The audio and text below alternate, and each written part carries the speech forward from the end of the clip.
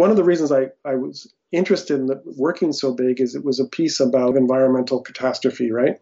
Maybe scale is appropriate in this case, given, the pressing issues at hand that we're facing today, and having something really that consumed the viewer, right, was so big that they kind of were overwhelmed by it, seemed like the right kind of direction creatively.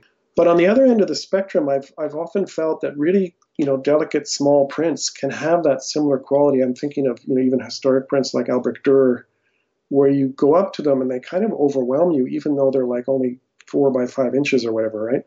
So there can be an interesting parallel, I think, between small prints that sort of have an intense, expansive quality and then really large work. Welcome to the Studio Break podcast. I'm your host, David Linaway. For today's 248th episode, I'm excited to be joined by Sean Caulfield, who spoke with me from up in Alberta, Canada. We talked briefly about meeting way back in 2000 at Illinois State University, where he's an assistant professor of printmaking. He has since gone on to become a centennial professor at the University of Alberta.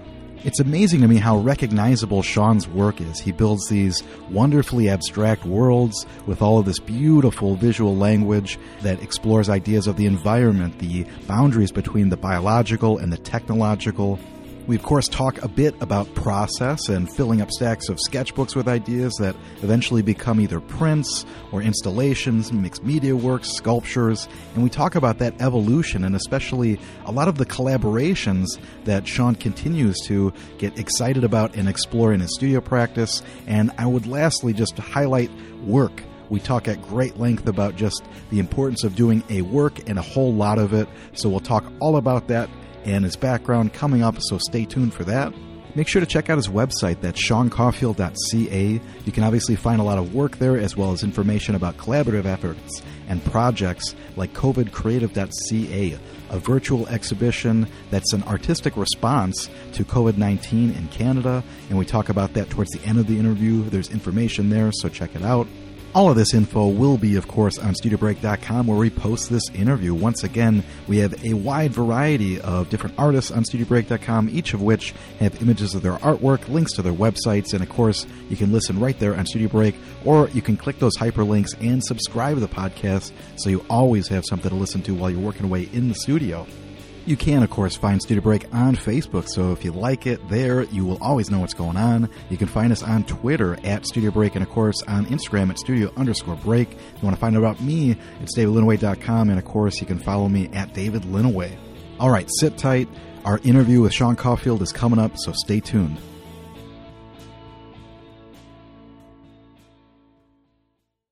Welcome to Studio Break. Sean Caulfield, how are you doing this afternoon?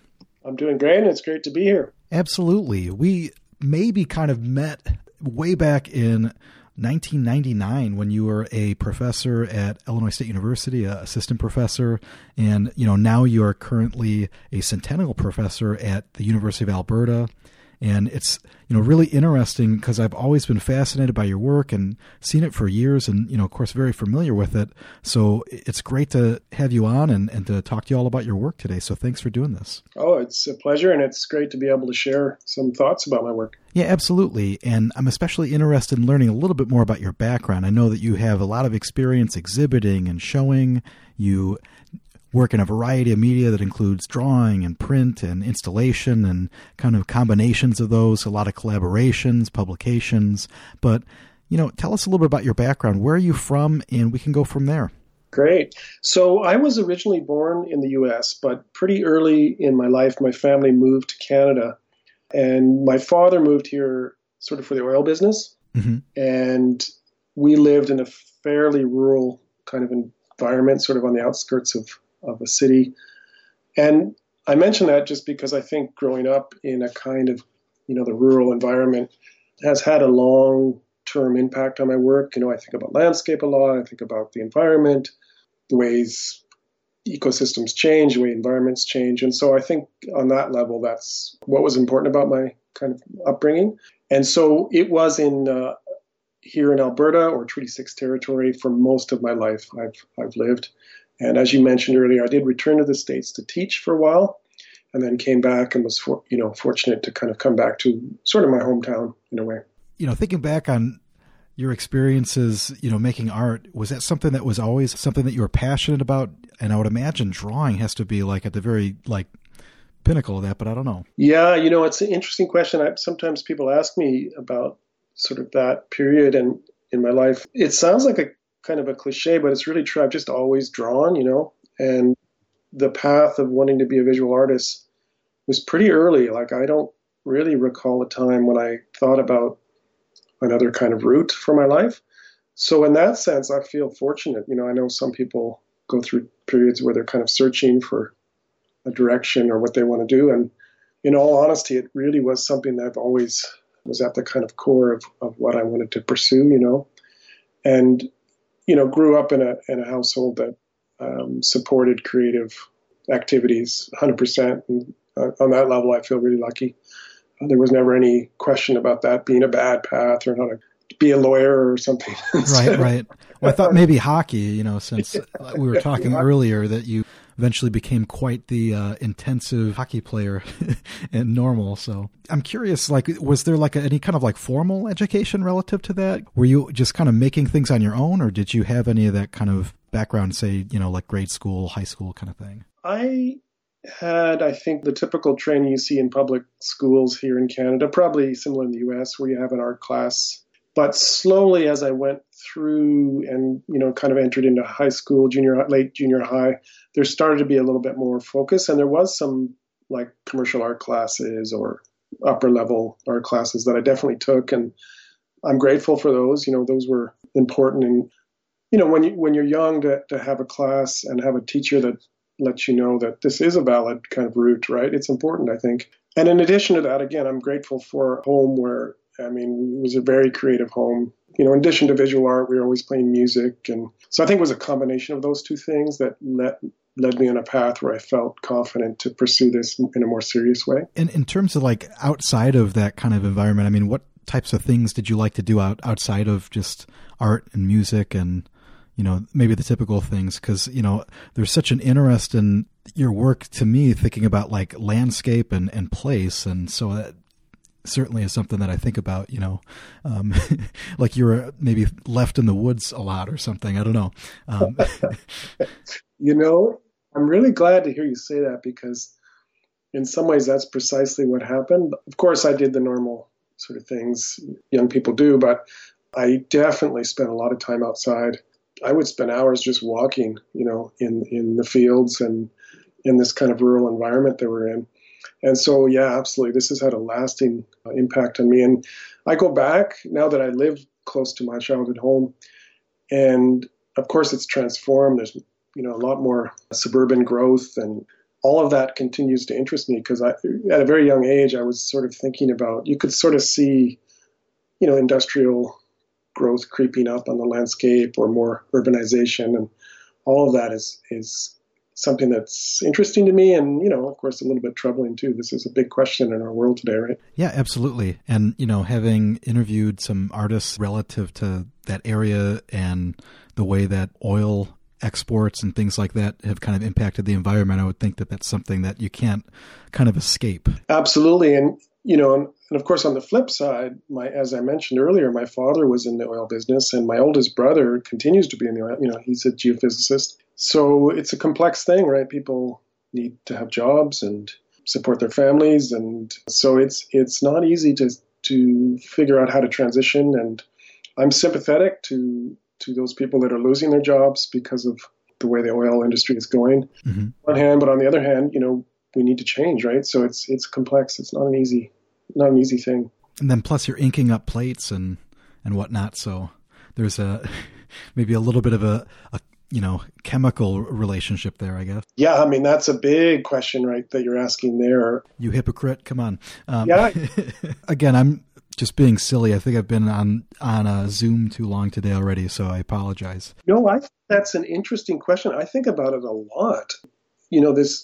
This question of artists producing things today, right? What does it mean? What's the responsibility? Mm-hmm. What do you do about it? It's a huge question and an important one, and it's a complex question too. And I wouldn't suggest I have an easy answer or any answer, but one thing I think about a lot is that the idea that I do think art is incredibly important to help us sort out societal problems, right? No, absolutely. Yeah, and to help us kind of think through things. So on that level, I do think, the production of things has it's justified in a sense, but it doesn't mean we shouldn't, think very carefully about it and, continually question, is this a responsible way to move forward or not? And I wrestle with that all the time. Well, so kind of thinking back again to earlier experiences, what types of things were you interested in making, before you started like a formal education in college? Were you kind of illustrating a lot? On one level, I think when you first get into visual art, it's the kind of joy of just drawing, and can you draw things in the world and make them look like they're, real and have form and shape and all that. I think that was sort of a starting point. But again, pretty early, some of my drawing began to look to the landscape and, sometimes just simple landscape work. And then simultaneously, pretty early on, I had an interest in art history. Mm-hmm. And I remember, I still have the book. I had this old book of etchings and woodcuts, and something about that graphic language really captivated me. And the fact that it came from this different time period and the kind of mystery of that captivated me. So I think that was another side of sort of feeding creative interests, in addition to kind of looking at the environment around me. Well, and it's such an interesting language. When I think of something like printmaking or maybe early experiences, being exposed to printmaking, I have no idea how this thing is made. And it's so different than just drawing in terms of how direct it can be. And so I would imagine, that would be something that kind of changed some things in terms of, what your potentials were. But again, I don't know what the order of those things happened with in terms of, starting printmaking. Was that something that you learned when you were, pursuing your undergraduate degree? Yeah, I first came across printmaking in undergrad. That's right. And, I think like many undergrad students, sort of in second year, I finish a foundation year and then introduced to this thing, printmaking. And right away, there was something about it that just captured my imagination. Difficult to maybe even pin down exactly what that is, but again, maybe something about the graphic language of it, the fact that it was sort of process-based and things were sort of delayed, and maybe also something about the fact that you had to kind of interact with material in a different way. Instead of drawing directly, cut a block, right, and there's resistance to the wood, that sort of thing. So, yeah, it captivated, pretty quickly, I think. And, kind of thinking back to those early studies, and I know that we won't dwell too long necessarily on these, but, how did that kind of experience elevate what it is that you came to it with? I know that, for most undergraduate students, there's, those necessary classes where you're kind of learning technical things, and then you start to kind of learn to explore your own path, obviously guided by faculty. But, what types of things were you interested in doing at maybe those times, or at least maybe in that experience? That's an interesting question, because I think back and to the undergrad experience, and I just, one of my strong memories, to be quite frank, is just working nonstop, mm-hmm. and sort of just being in the studio, all hours. And I'm mentioning that because I guess where I'm going with this is, in some ways, I think I was more focused on the kind of physical action, mm-hmm. less on, of course, they were encouraging me to think about concepts and that sort of thing, but my strongest memories are not of like thinking through particular themes, but rather kind of just being with material. Does that make sense? No, I think that makes sense as you're kind of learning new materials. And one of the random stories I remember hearing about you is working on a plate while you're at a conference in the hotel room. So the idea of always working and having like that work ethic, I think that makes a lot of sense, especially, considering the labor involved, especially, and the things that I'm imagining take so much time now. Yeah. I would imagine that had to start really early on. I'm especially interested, like, in terms of, like, say, wrapping that experience. I mean, were you kind of making these fantastical kind of landscapes then? Yeah, no, that's because, of course, I mentioned this kind of fascination in terms of working, but there was, of course, ideas as well. And the work was much more abstract mm-hmm. than making now. And that may have partly been influenced by the time period, right? But even though it was abstract, there was maybe linkages to the kind of forms I'm still interested in, but kind of more raw and more gestural, but forms that suggested a tension between maybe the biological and the mechanistic were kind of present still in those early days, but again, in a kind of more abstract gestural language. I guess in short, what I'm saying is when I look back at the work, I can see the sort of seeds of ideas in terms of the forms and compositional things I was sort of wrestling with. I'm curious, were there any artists that stand out to you that kind of maybe showed you what you could do with art that was kind of like inspiring or kind of motivated you? I do want to acknowledge I had some great instructors who later became colleagues, people like Walter Jewell, Liz Ingram, Lyndall Osborne. They were all in the print area and they were great mentors, and they definitely, they were an influence for sure. Beyond that, it's hard to pinpoint, especially in undergrad. You look at so much work, right? Sure. You try to take in as much as you can. I will say maybe one thing that was significant was we had a visiting artist from Japan when I was in my fourth year. No, I'm getting time confused here. It was my first year of grad studies. But anyway, I'll share the story. His name was Ryoji Ikeda. And, his terrific artist, and I love his work. I wouldn't say it sort of directly looks like mine or anything, but the experience of printing with someone and working with someone from a different culture, that was a really rich thing and really stayed with me and ultimately ended up influencing my life pretty profound ways. And so there's that aspect too that's always so fascinating to me about print, is that there's this kind of quality where everybody has to kind of share this space. They have to utilize this space together. There's a sense of community that's always struck me. Painter, who closes their door, printmakers don't have that luxury. So that's something that's always fascinated me, is that influence of other artists and, sharing a space and helping someone roll out a rainbow roll or, something, put it through the press, make sure everything's going well. So that's actually really interesting to think about. And obviously we'll have some time to kind of maybe talk about some of those collaborative efforts that kind of maybe spiderwebs off of that a little bit. So thinking about this in terms of like continuing that experiences, we were just talking about graduate school. So you studied at the University of Alberta? Yeah, which is, unusual. As a professor today, I usually recommend my students go to a different institution, but sure. I ended up going to the same institution that I did my undergrad at. And I do think there are times when it is the right decision. And looking back, it seems like it was for me. Mm-hmm. But yes, I ended up going to the same program as my undergrad. And then to come back and be teaching here again is kind of interesting. Having said all that, though, I did have a bit more of a focus. I didn't mention this, I guess I should have, in painting actually in undergrad. Okay. I didn't even think about that. Yeah, I certainly did a lot of print in undergrad, but I had a big focus in painting, maybe a kind of 50-50. And in a way, grad school was a little bit of a shift in that the focus shifted over primarily to print, right? So in a sense, it was, very different experience than my undergrad because of that kind of shift in focus, if that makes sense. Mm-hmm. One thing that I'm always curious about, too, having never visited the University of Alberta, is the print facilities are supposed to be pretty immaculate and wide-ranging.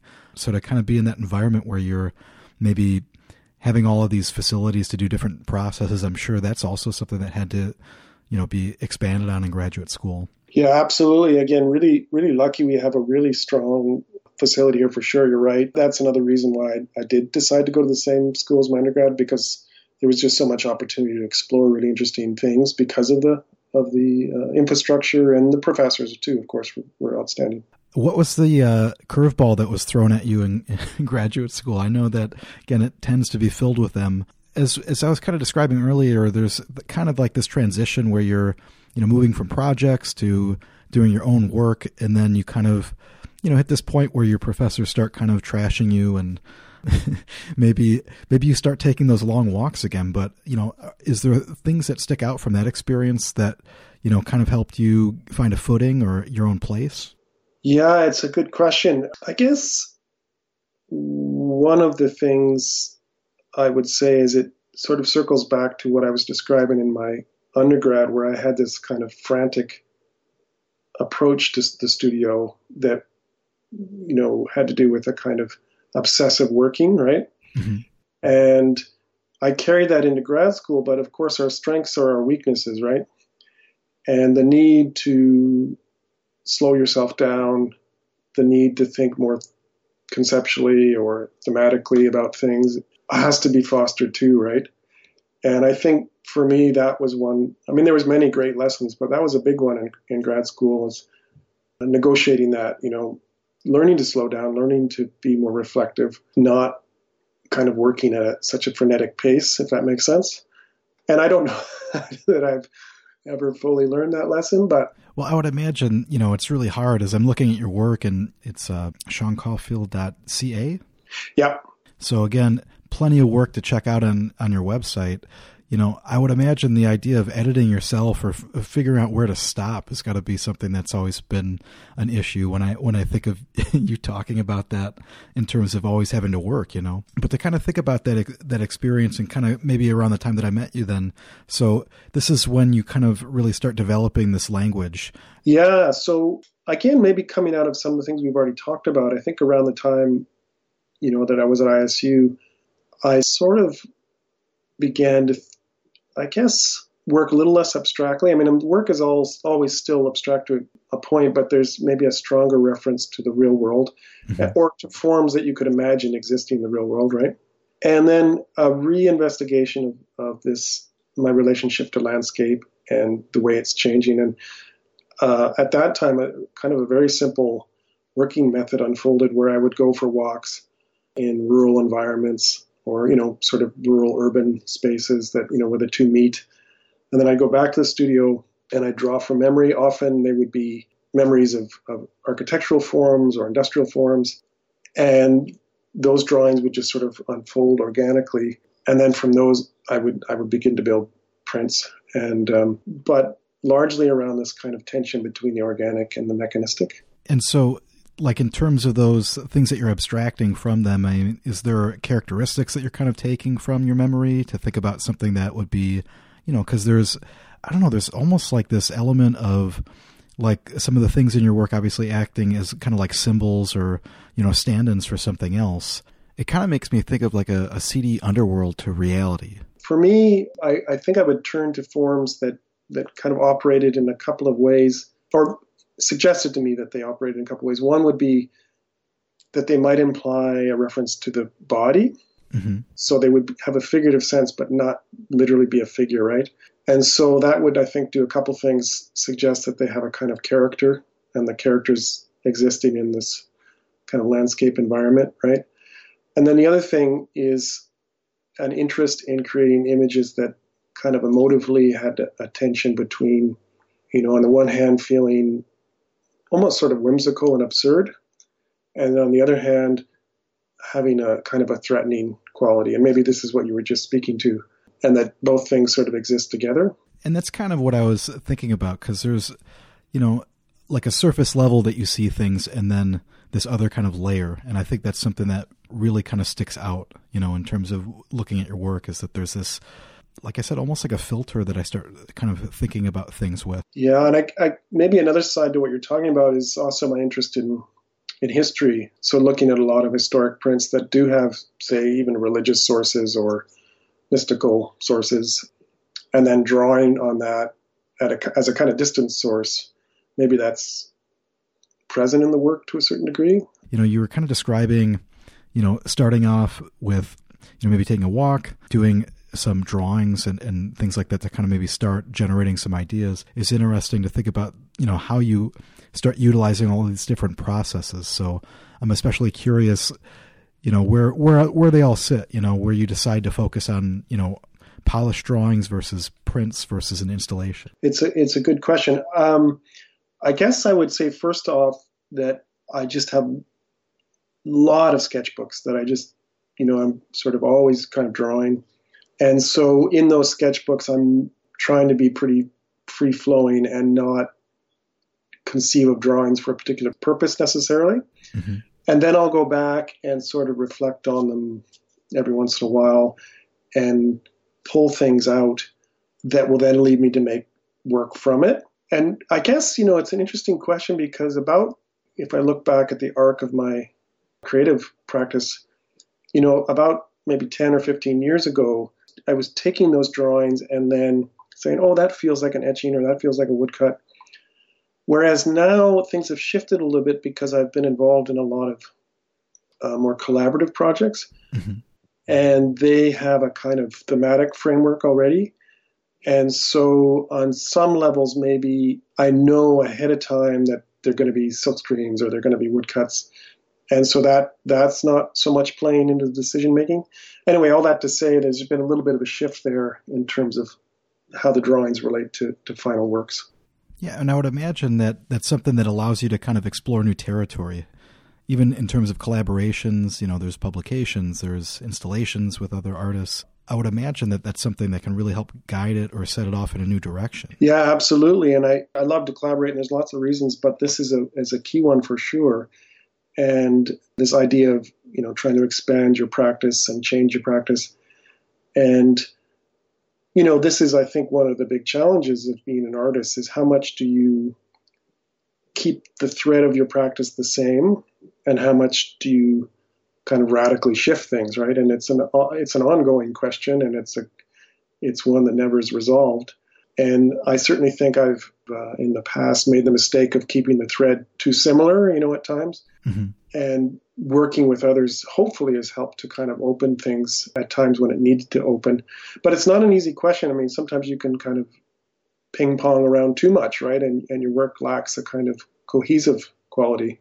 Other times you can repeat yourself too much. It's a tough balancing act. So if we maybe take a look at one of your umbrellas, again, there's a lot of things under your umbrella, but, even just to kind of think about maybe some of the drawings on, your site and thinking back to your exhibition endpoint, maybe talk to us a little bit about maybe the process of how you might work through something like that might have been different from maybe some of the work that came previously, or, how that becomes specific for that show. It's a good question because we've been talking about landscape a lot, but I've also had a real interest in the figure and the body, but maybe more through the lens of biomedicine. This is a good time to note that among the people I collaborate with is my brother, Timothy Caulfield, who's also a professor here at the University of Alberta, and he's in the area of health law. So he does a lot of work around bioethics and increasingly around issues of the impact of popular culture, of media on how we think about health. Mm-hmm. Bring that up because he can't remember the date of the show, but it was called Perceptions of Promise. And he sort of initiated the project, and he brought together a very interdisciplinary group that included artists, but also biomedical researchers, bioethicists, a very interdisciplinary group. And we looked at the issue of stem cell research. And we were interested in it because, it's an interesting field, period, but it also raises lots of tough ethical questions, particularly around embryonic stem cell research, right? Mm-hmm. And so the drawings I think you're referring to came from that project. And I created those drawings, thinking about the things I was learning about stem cell research, thinking about the things I was learning about contemporary biomedical research, but also looking back at the history of anatomy and thinking about the relationship of art and science over time. And in the end, I hope to create drawings that spoke to the history of anatomy, that spoke to the sense of the body, but were also ambiguous, and that the viewer could, kind of sense the body, but not totally figure it out, so to speak. And again, as I've mentioned before, I also wanted to create drawings that had a kind of a whimsical quality on the one hand, but on the other hand, were sort of threatening. And to me, that was an interesting parallel to how we maybe often feel as a society about technology and biomedical research. On the one hand, it's sort of, hopeful and will sort of save us, so to speak. On the other hand, there's anxiety about its negative impacts. Well, and speaking about this work specifically, you kind of described basing some previous work off of memory and kind of working up some drawing ideas. How is this different? Are you looking at medical books and illustrations or anything like that? Or are you kind of imagining the way that they might look in the language that you develop? So it's similar in some senses, but a little bit different. And I guess during that project, I had was fortunate enough that I was able to go to actually some stem cell conferences.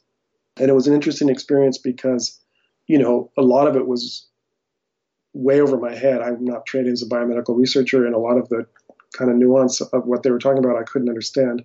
I could access, I think, some of the broader principles and some of the questions in terms of the ethical issues. But during that experience, I would draw a lot, actually, in the sort of audience, so to speak, and then simultaneously look at historic anatomical work. And then from those two sources, I would go and again work from memory, but having done that sort of initial research. So it's related to the landscape work in a sense that I still kind of, once I'm in the studio working from memory, but the research was different in that it was more focused on the body and on this experience of hearing biomedical researchers talk about their own work. Is that something that allows you to explore new processes and new media? I noticed there's some that explore things like plexiglass even. So for something like the anatomy table, it kind of brings into this new investigation, but it still kind of explores the idea of the figure. Yeah, that was an interesting project. One thing I wanted to note is one of the researchers that was involved in the stem cell project later approached me and said, do you want to do another collaborative initiative?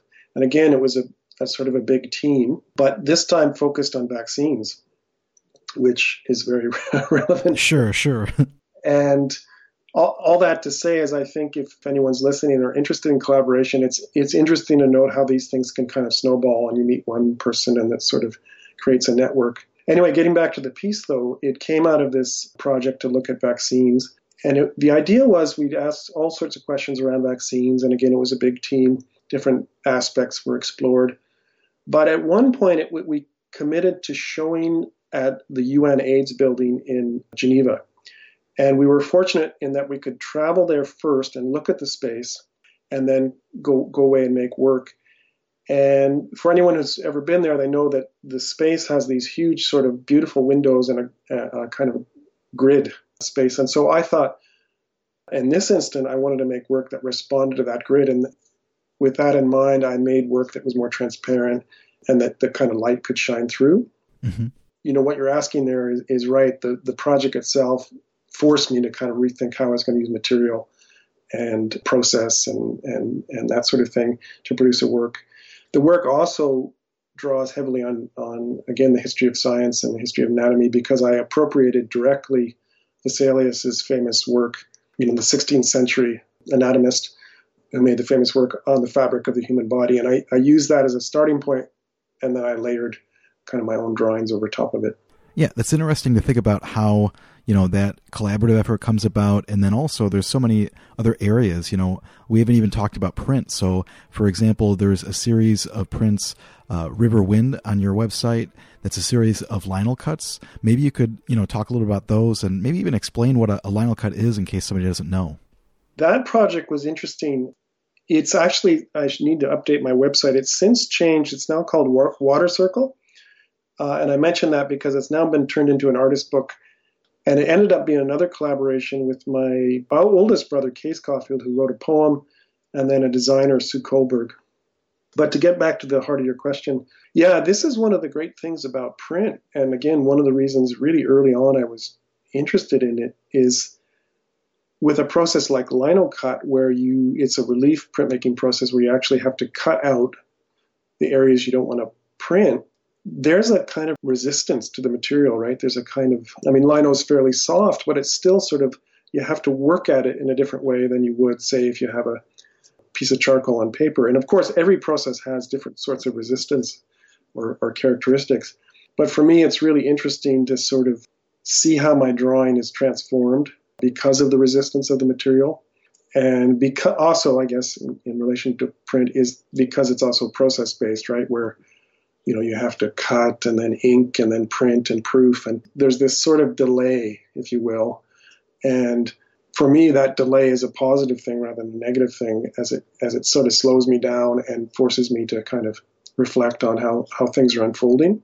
Mm-hmm. And with that project that you mentioned, I wanted to make this long, expansive landscape with a kind of river winding through it that seemed to be going through this sort of chaotic sort of transformation.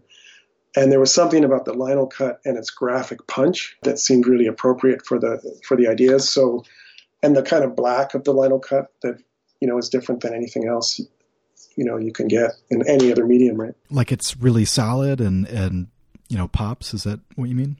Yeah, precisely. And when it sits on the paper, I mean, woodcut is similar in a way, but there's the grain of the wood. So lino has a flatness about it that it maybe kind of pops even more. And yeah, there's a kind of graphic punch to it that seemed to fit the concepts and the ideas and the themes that I was trying to pursue in that kind of landscape that was in a sort of state of chaos and transformation.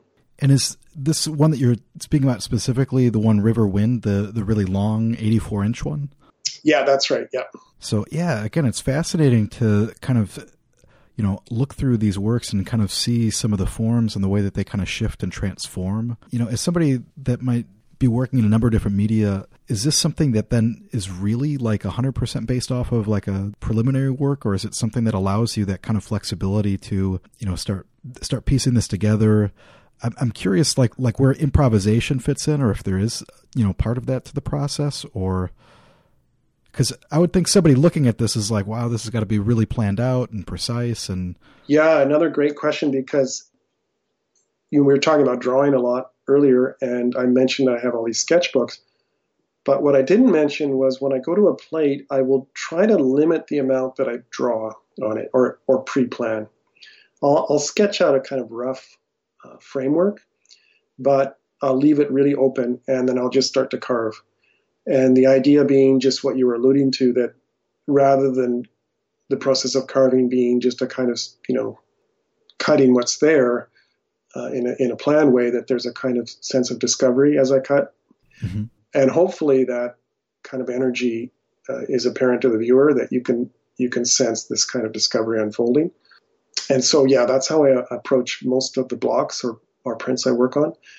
And again, that's an interesting question that's beyond print. It's about how much does an artwork, how much is it planned, and how much do you let improvisation play into things? And of course, most interesting artworks have this right tension, right, between those two forces.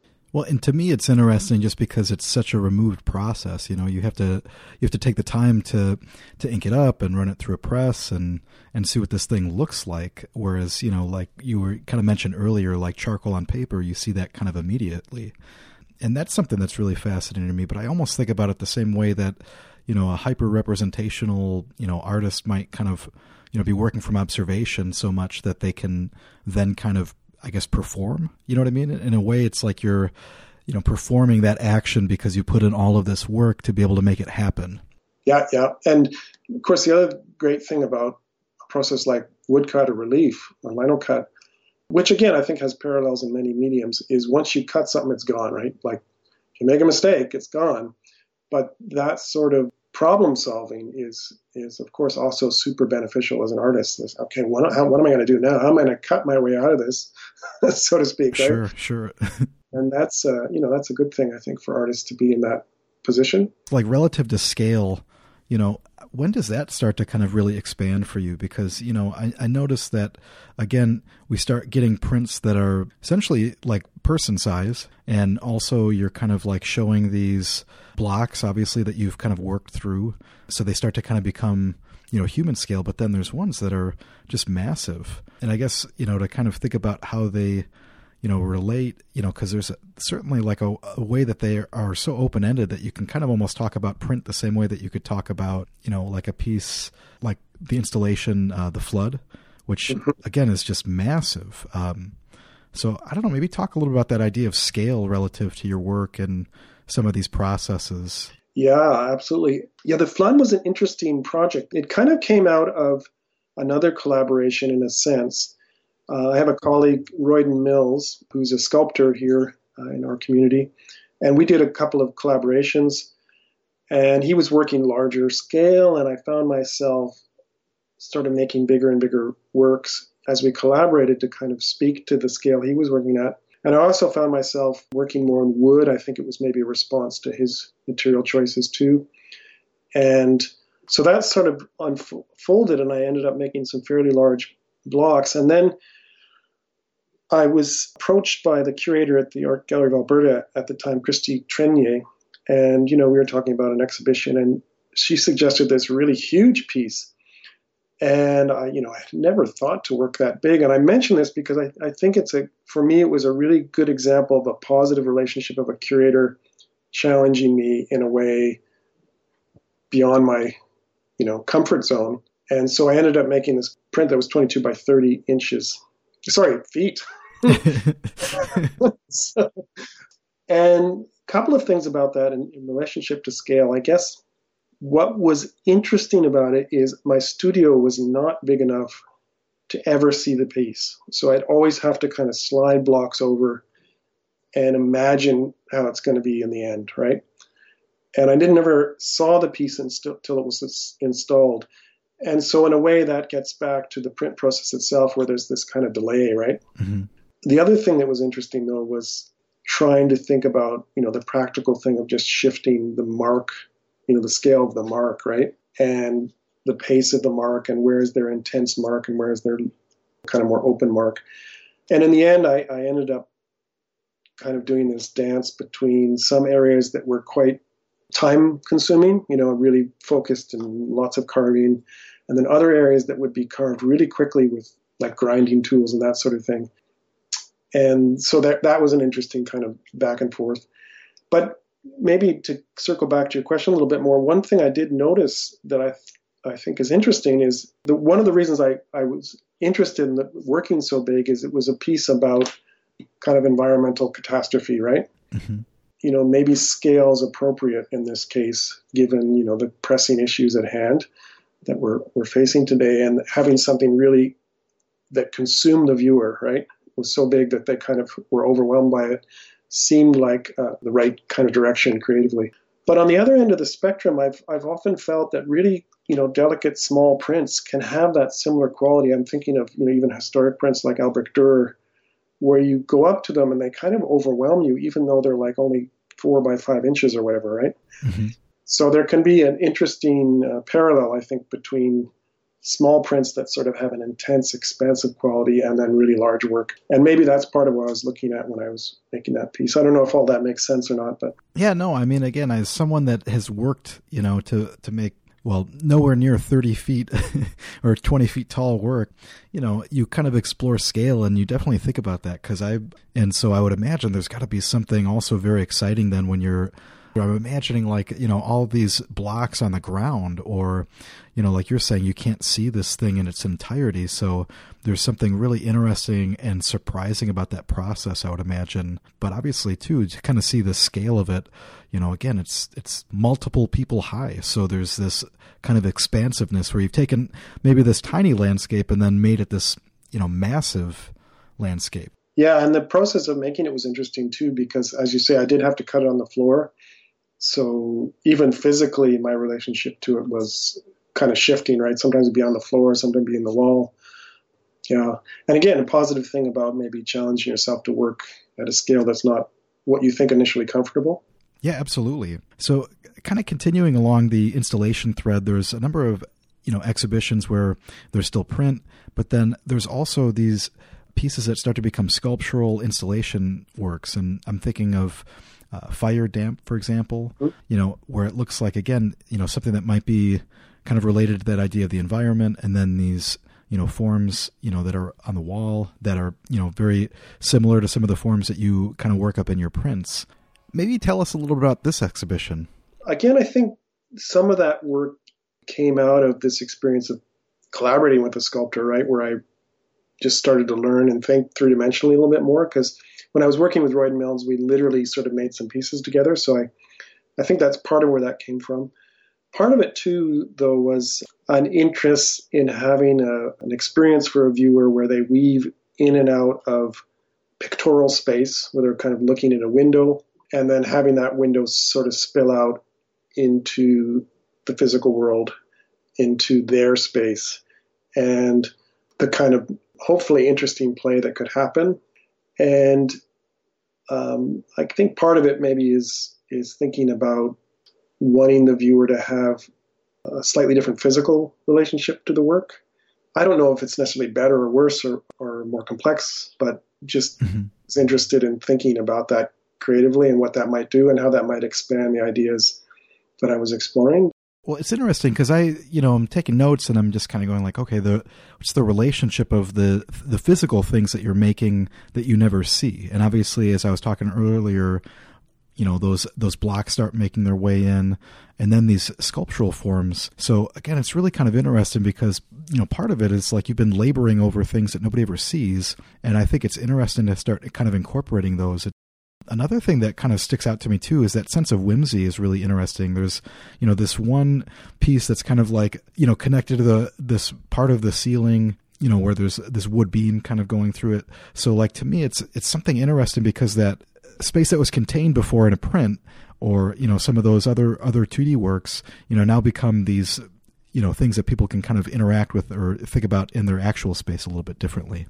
Yeah. And, I suppose one thing that was interesting to me too is, of course, prints, in many cases, I could still do both.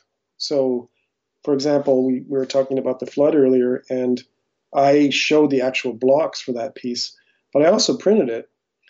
And I'm bringing that up because, of course, that led to a further kind of expansion in that I started to do public paste-ups of the prints. So this was, I guess, another dimension where the print work enters into the public space out of the gallery, right? Mm-hmm. So again, maybe one of the great things about print that I love is it has this kind of flexibility where the block is sculptural in a sense, and of course could literally become a sculpture, but it's also something you can print from, and then the print is multiple, and it can exist in these various formats and these various kind of public realms. Yeah, and I think it's really interesting to kind of see the way that kind of gets explored in various projects. So another one that stuck out to me was the dead weight installation. Mm-hmm. Because literally, like, again, we were talking about rivers at some point, and certainly that's maybe a thematic idea in some of the work, but literally there's this, massive, what looks like a boat kind of related or standing next to another piece. And again, maybe talk a little bit about that, because there's some of them that I'm kind of like, is this a painting? Is this a print? Is this a mixed media work? Yeah, that exhibition, it was definitely a project where I was thinking about water, and there had been a couple instances in our province where some tailing ponds, from mining had broken and caused issues around pollution in the water. So it led me to want to make some work that sort of focused on water. And simultaneously, I had been showing blocks, and I thought, wouldn't it be interesting if the sculpture literally emerged out of the kind of the block so that the two-dimensional and the three-dimensional space sort of came together. And then finally also this idea of, could you literally walk on the block as I had been doing in the studio, cutting and walking on the block. So I ended up making this floor piece that's all carved with this sculptural boat on it. And and what it is exactly, I don't know that it's too important to worry about. I think hopefully in the end, it's just the right combination of form and content, to make an effective piece, right? Well, there's always just something so fascinating and intriguing about it, because it doesn't seem like it's something that's a single glance, and that's maybe a bad question to ask, relative to the amount of time kind of put into it. But again, there's just looks like there's this consumption that goes into making it, in terms of time. And, that's really evident to me, but kind of in a similar way then, like I see this wall piece that's massive. And I just think like, there's definitely a lot that went into creating this. What's again, how's that relationship of time changed, or is it just something that is necessary to complete your work? I guess a couple thoughts there. I mean, one is that, way back at the start of our discussion, I was talking about, learning to slow down and learning to kind of make space for reflection. And I think I'm drawn to processes that are labor intensive now for that reason, that I'll set out a problem creatively that it just demands a kind of slower pace. Mm-hmm. And then I can return to the work and it unfolds over a long period rather than, you make a drawing in an evening. So stated differently, I think the question is around, what's the best pace for work? Do you work quickly? Do you work slowly? Right. Mm-hmm. And, this is again, another interesting creative question that all artists kind of wrestle with. And right now, I'm dealing with processes that tend to be quite labor intensive, and I'm drawn to that. And, it's interesting. We're all going through this terrible lockdown now and having a different kind of relationship to time. Mm-hmm. And in a way, having more time in the studio in some senses, but also kind of less time because of other pressures. So I'm not really making sense there, except I've noticed that this recent, tough time has also shifted the way I think about, working in the studio, because it seems like my relationship to time has changed for all of us, really, in a way, right? Yeah, no, I think it's interesting because, like you're kind of describing, there's periods of time where you might have been, like very singular, this is this thing that I have to finish today or, this week, and then I'm going to move on to the next thing. I would imagine just kind of based on, some of the more recent installations, that have these, sculptural elements, these physical elements, that they might require, more time in between, maybe if you go back to something, I guess in a way that maybe, I don't know, I almost think of as printmaking maybe having to be more singular, I guess. I don't know. Yeah, no, I understand what you're saying. And it's not only that there's sort of works that maybe unfold over time slowly because of labor, but because of kind of just existing in the studio in an unresolved state for a while and then slowly coming together, if that makes sense. Mm-hmm. No, completely. And I've enjoyed that. And I think taking the pressure off of trying to finish a single piece and letting several things sort of come up slowly together and then coalescing into a work has been interesting as well to kind of, explore. Since you brought up the pandemic and the time that we're living in, I think this would be appropriate to talk about this collaboration, Infodemic. So maybe talk a little about that. Again, it seems really interesting to think about that idea of collaboration, and it, seems to keep coming up in ways that it kind of influences the work and gives it a new direction. But these pieces, again, kind of involve text as well as your visuals, I would imagine. This project was interesting. As an aside, just to get into it, I should note that I have another wonderful colleague here, Marilyn Oliver, and we did a different collaboration together called Evolving Anatomies that I used Vesalius again as a kind of source. Anyway, that piece that I did with Marilyn sort of was resolved, and we showed it at a few places, and then we were hit with this pandemic. And I had started a couple of smaller works that, had used Vesalius. And then the pandemic hit, and it was like, such a strange time. And my brother turned to me again and suggested that I participate in a project he was working on.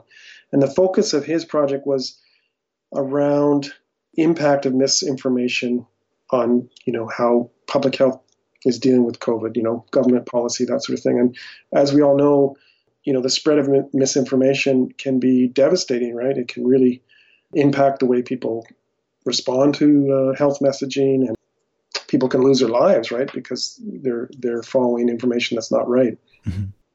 So he was looking at ways to respond to that. I then sort of started to get into those initial images that I had started with Vesalius and started to make a series, and they're all 23 by 23 inches. And they combine digital images, again, appropriated parts of the Vesalius anatomy. And then over top, I have these relief prints. And they explore things I've explored previously, forms that sort of speak to body parts that feel like they could be an organ or a set of lungs. Ultimately, I wanted to create forms that sort of maybe spoke to the anxiety we're feeling around all of this. A form that might seem like it's someone coughing or a set of lungs or that sort of thing. But at the same time, there's a little bit of an absurd, whimsical quality of the images too, I think. And then as the images unfolded, I approached a colleague again who I've mentioned before, Sue Kohlberg, who's a wonderful book designer and typographer, and asked her to come in and collaborate.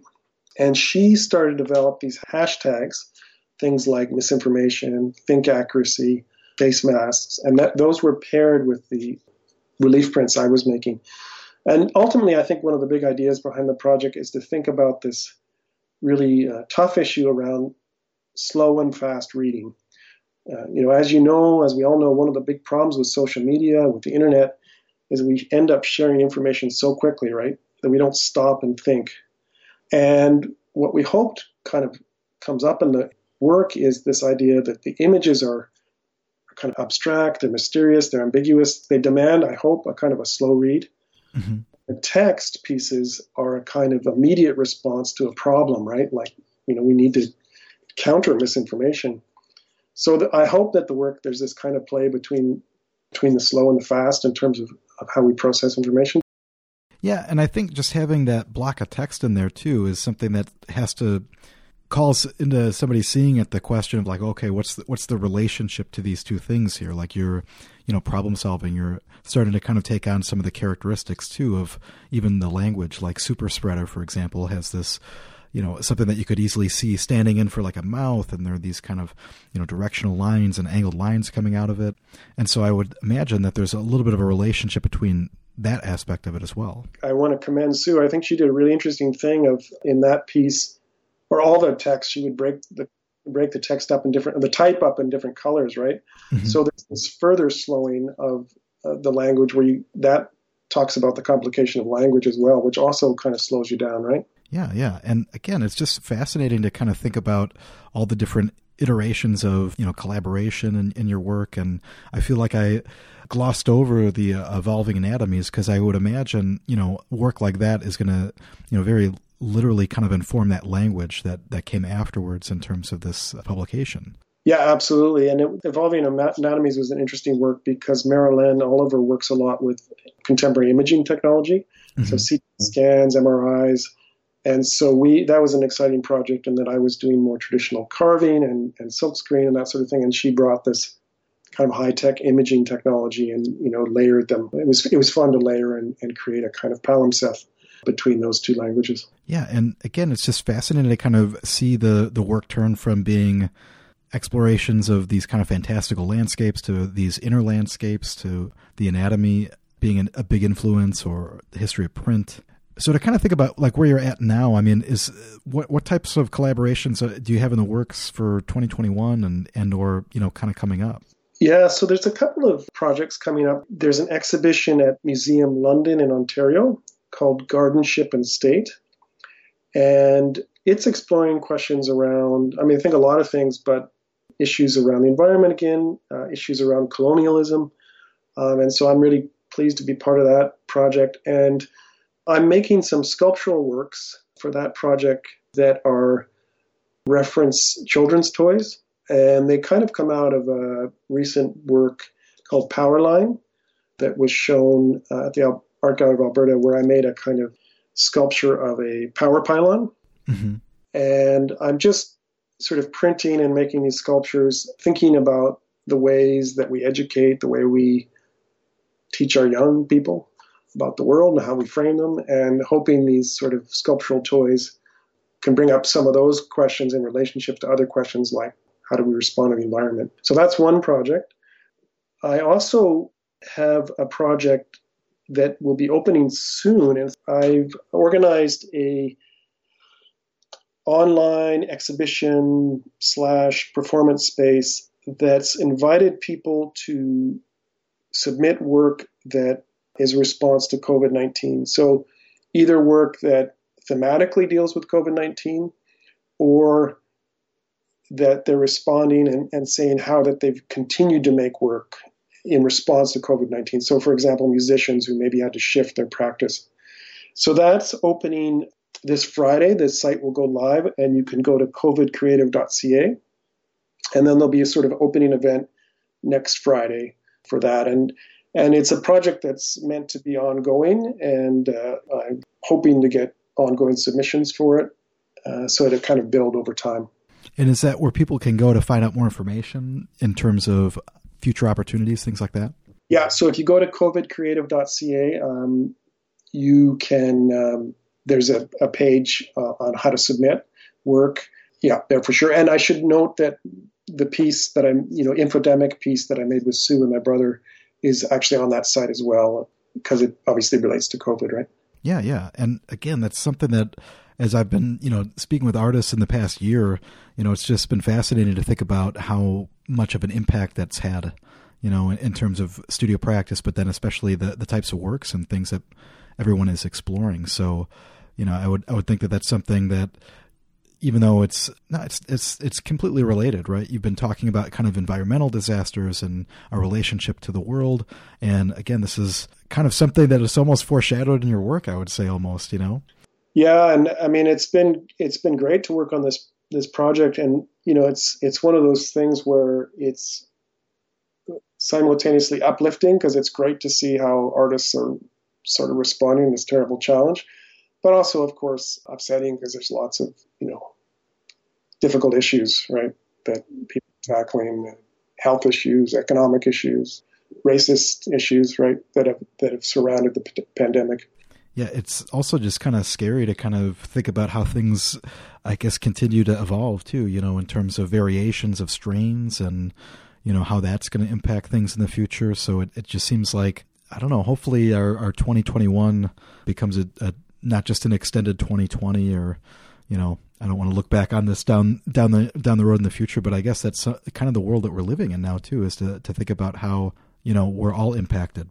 Part of what's so hard for everyone, of course, is the uncertainty, right? I mean, there's many things that are hard, but uncertainty is difficult to live with. And, we talked earlier about how important art is to help us cope. And this is a perfect example, right? I mean, I think artists that are making work in response to COVID, help us to understand it and help us to deal with it, I think, in very real ways, right?